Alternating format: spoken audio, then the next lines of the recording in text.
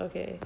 So cedarwood, I want to talk about a few things with this amazing tree. Some things I said already in meditation were to remember that first of all, she grows pretty tall. So she can grow on average 130, 160 feet. So in this way. So if you think about your body and you're 5 or 6 feet tall, when you put a drop of her on you, she's also common not only for essential oils, but she's really common to be used in incense, like burning her, right? Burning her leaves and incense and stuff, and then incense cones. And so when you have her around, she just naturally embodies this like stand up tall and then grow really, really high. And like all conifers, she's going to bring that deep rooted, like be here now, and just kind of like bury the feet and allow you to be present, which a lot of us have a hard time with. If you're in your head a lot, definitely working with any sort of conifer, a pine, a spruce is powerful. But cedar, she does it from a more spiritual perspective. So how she's different from the other conifers is she brings in this spiritual space. Something to remember about all plants, but we'll just talk about trees, is like I said earlier in the meditation, they don't just get up and walk away when things get tough.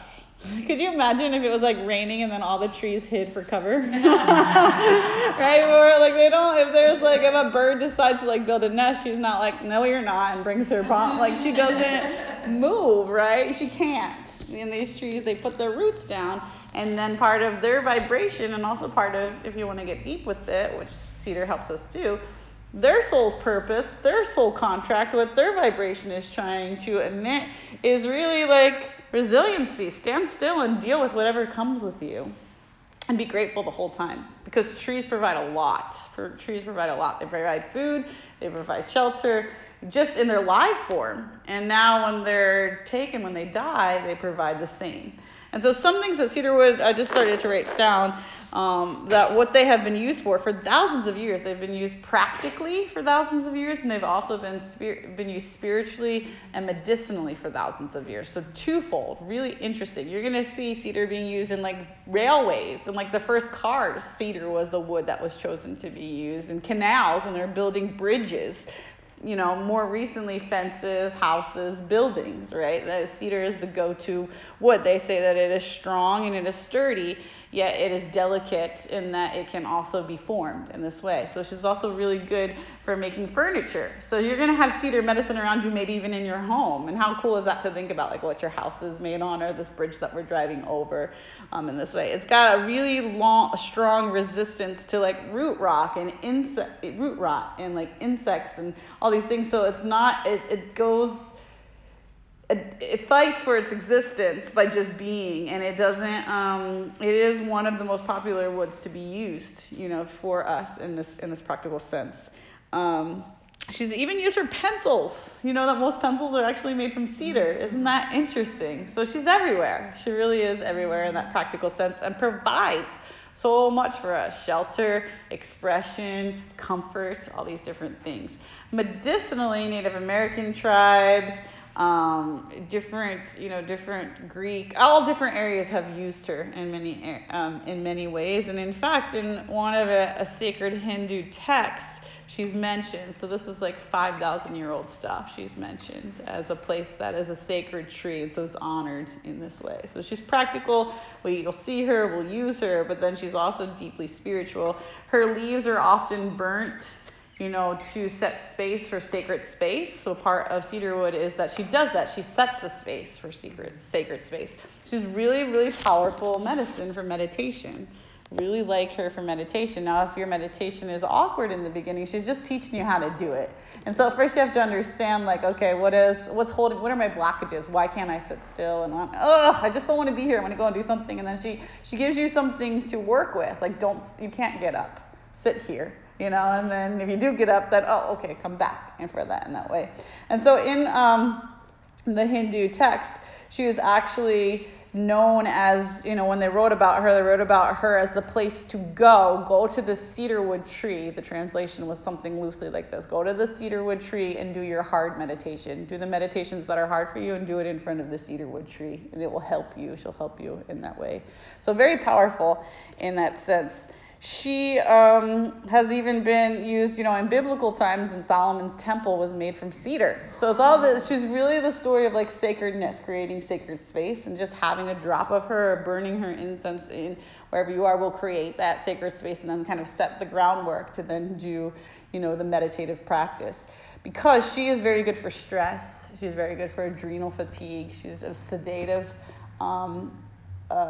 medicine that goes right to the brain. She does make the hair grow. She does make the skin, shiny and nice, and helps with blemishes and eczema and things like that. But she's really, because what she does is she helps us not feel so stressed out. So she brings us to this place. And so then that opens the door for us to meditate, which works as preventative medicine to not let us get overstressed in that way. They're known for their immense strength, and so she's going to bring that immense strength for you, while also being delicate, like I mentioned. So you can be super strong, but then you can also be soft, and you can also be flexible, right? And so you can also bend in a way that, like, think about her branches. She doesn't break when the wind gets a little bit strong. When things get a little tough, right? When, trees or animals want to climb her, or, animals or other trees want to grow in her, she just bends and is flexible with it, and she'll teach you to be that way too. She has had many nicknames, and her actual botanical name comes from the Sanskrit word, and Sanskrit is the first language to date that we know of, and it has been translated to Tree of the Gods. So her botanical name, translated from Sanskrit, which is the first language, translates roughly to the Tree of the Gods. So very, very, very sacred as compared to, maybe, other trees. I hate to say that because all trees are sacred, but, she's known as, the evergreen tree of life. Evergreen life is another nickname of her. Some have said she is the most important tree in the forest. She's the most spiritual tree in all of the land. And so she brings these, components to it. The most important thing and my favorite thing about her, and this is really what I want you to leave here with, after listening to this, is that she's your spirit guide. So she does all these things, and she teaches you presence, and she teaches you stress release, and she teaches you to be calm, and she will sedate you, and she'll help you. But she's your spirit guide that's going to take your hand along your spiritual path. So if you are confused and you're just starting to get into this path, and you're like even just beginning to even use the word spirituality, okay, or like maybe it's not spirituality, maybe whatever it is, religion, something that's taking you out of this and then allowing you to start to peel off the blinders and start to see more than just this physical body that we are, she's going to be the guide for you. So helping people find their purpose in life is the first thing that Cedar does. She helps walk you onto that. So when you feel lost or you're not sure what you want to do, she's going to help you bring your purpose into life. And then if you're at a different level, like say you already kind of found your purpose and what you want to do, then she's going to keep you accountable. She's going to teach you to put firm roots down and then do the work and walk the walk and be, don't turn around now because things are getting hard. I don't just get up, and hide when it's snowy outside. So you don't do that either. Weather the storms, through the journey, the spiritual journey. So the spirit guide, she teaches constant and consistent faith, unwavering faith, actually. So as your spirituality starts to blossom, a lot of questions can come in. When you start to find God, your definition and version of God, which can bring all healing to you, right? A lot of questions can arise, a lot of stigma can arise, a lot of relationships can change, a lot of, someone said, about the light. Just because I'm in the light doesn't mean I'm higher or lower than anyone, right? But sometimes we can be like, oh, I'm the light, I'm better, my vibration is higher because I found this or that. And so she'll keep you in check, and she'll help you kind of understand these concepts as you're going through it. So your spirit guide through your spiritual quest on your journey, and she'll teach you spiritual dedication so that you can show up and be there and put the spiritual being and part of you first, which we can neglect. And when we start to neglect one of our bodies, our spiritual body or emotional body, then this is where disease can come in. This is where pain can come in. This is where suffering can come in. So she's very antiviral, very antibacterial. She's obviously very protective, as we talked about, as an insect, repellent. But she does all these things operating from a place of spiritual enlightenment and the spiritual guide to keep you on this journey. And so this is why I really, really enjoy using her for meditation. She's just the high frequency that's going to allow you to kind of peel off the layers of the self and then take the spiritual walk and then also be rooted in that spiritual space. So for people who are really looking to dive deeper in their spirituality, to ask deeper questions and to look for deeper answers, then she's definitely a go-to. For people who are just confused and feel lost and like you don't know what to believe, where to go, who to believe, if you're intrigued, what is that? Kind of, she's going to help with that. For you. But first, if your life is overstressed, she's going to first just chill you out. So then there's even the opportunity to go into that realm. And if you're super spiritual, she's also going to say, put some roots down, buddy. Wait. Like you can grow high, limitless sky here, but you also are a human. We're walking a journey right now.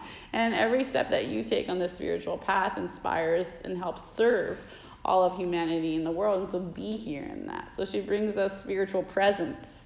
She brings us spiritual focus. She brings us mental clarity, and she brings us stillness, which is really nice because we can easily get overwhelmed. Also, if you feel like you're lacking the spiritual part of your life, all you're seeing is like, okay, get up in the morning, drink my coffee, eat my cereal, go to work. We're just doing the same thing over and over and over again. And then you're eventually feeling like, what am I doing here? What is my purpose? Why am I here? What do I contribute to the greater good? Even if you have a job that you don't feel like, yeah, my job is clearly spiritual and I'm like a spiritual activist trying to help people come into this place. But this does not mean a garbage worker is not also this too.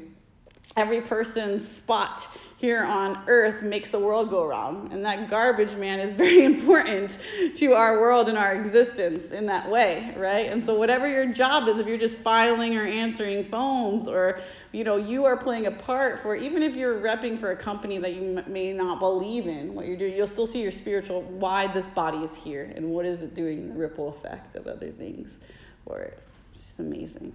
Cedarwood, sacred, very, very wise, very, very durable, very, very practical, yet very spiritually enlightening and awakening. And then she'll teach you these spiritual lessons in the purest way, truly, because she's also going to allow you to be clear-headed during it. So sometimes when we get into a spiritual pace, I don't know if this has happened to you, but I've had some meditations that were like a trip, a serious trip. I've had some dreams that were just like, what? For it. And then I sit and reflect on it, and then I sit with this, oh, that's what that means. And then that grounding nature comes in, and then I'm like, oh my gosh, my soul was trying to warn me of something. My soul was trying to talk to me of something. My soul was trying to guide me to someone or to something. And then that's where I'm like in it, and then really see it and appreciate it. Not like, oh, I was a bird flying around in this, whatever this thing was. It's like actually being practical with the spiritual downloads that you're getting, and then using them in a way for your greater good and others. And she has also taught me accessibility with spirituality, because spirituality can be very, very intimidating. Accessibility for yourself, and then maybe others in a world where spirituality can have its own, I don't know, you're religious, don't say this word, you're this and that, right? She teaches us how to be able to actually access it and then use it. So she'll keep our mind and our body in balance for the spiritual self, which then reflects out in many, many other areas.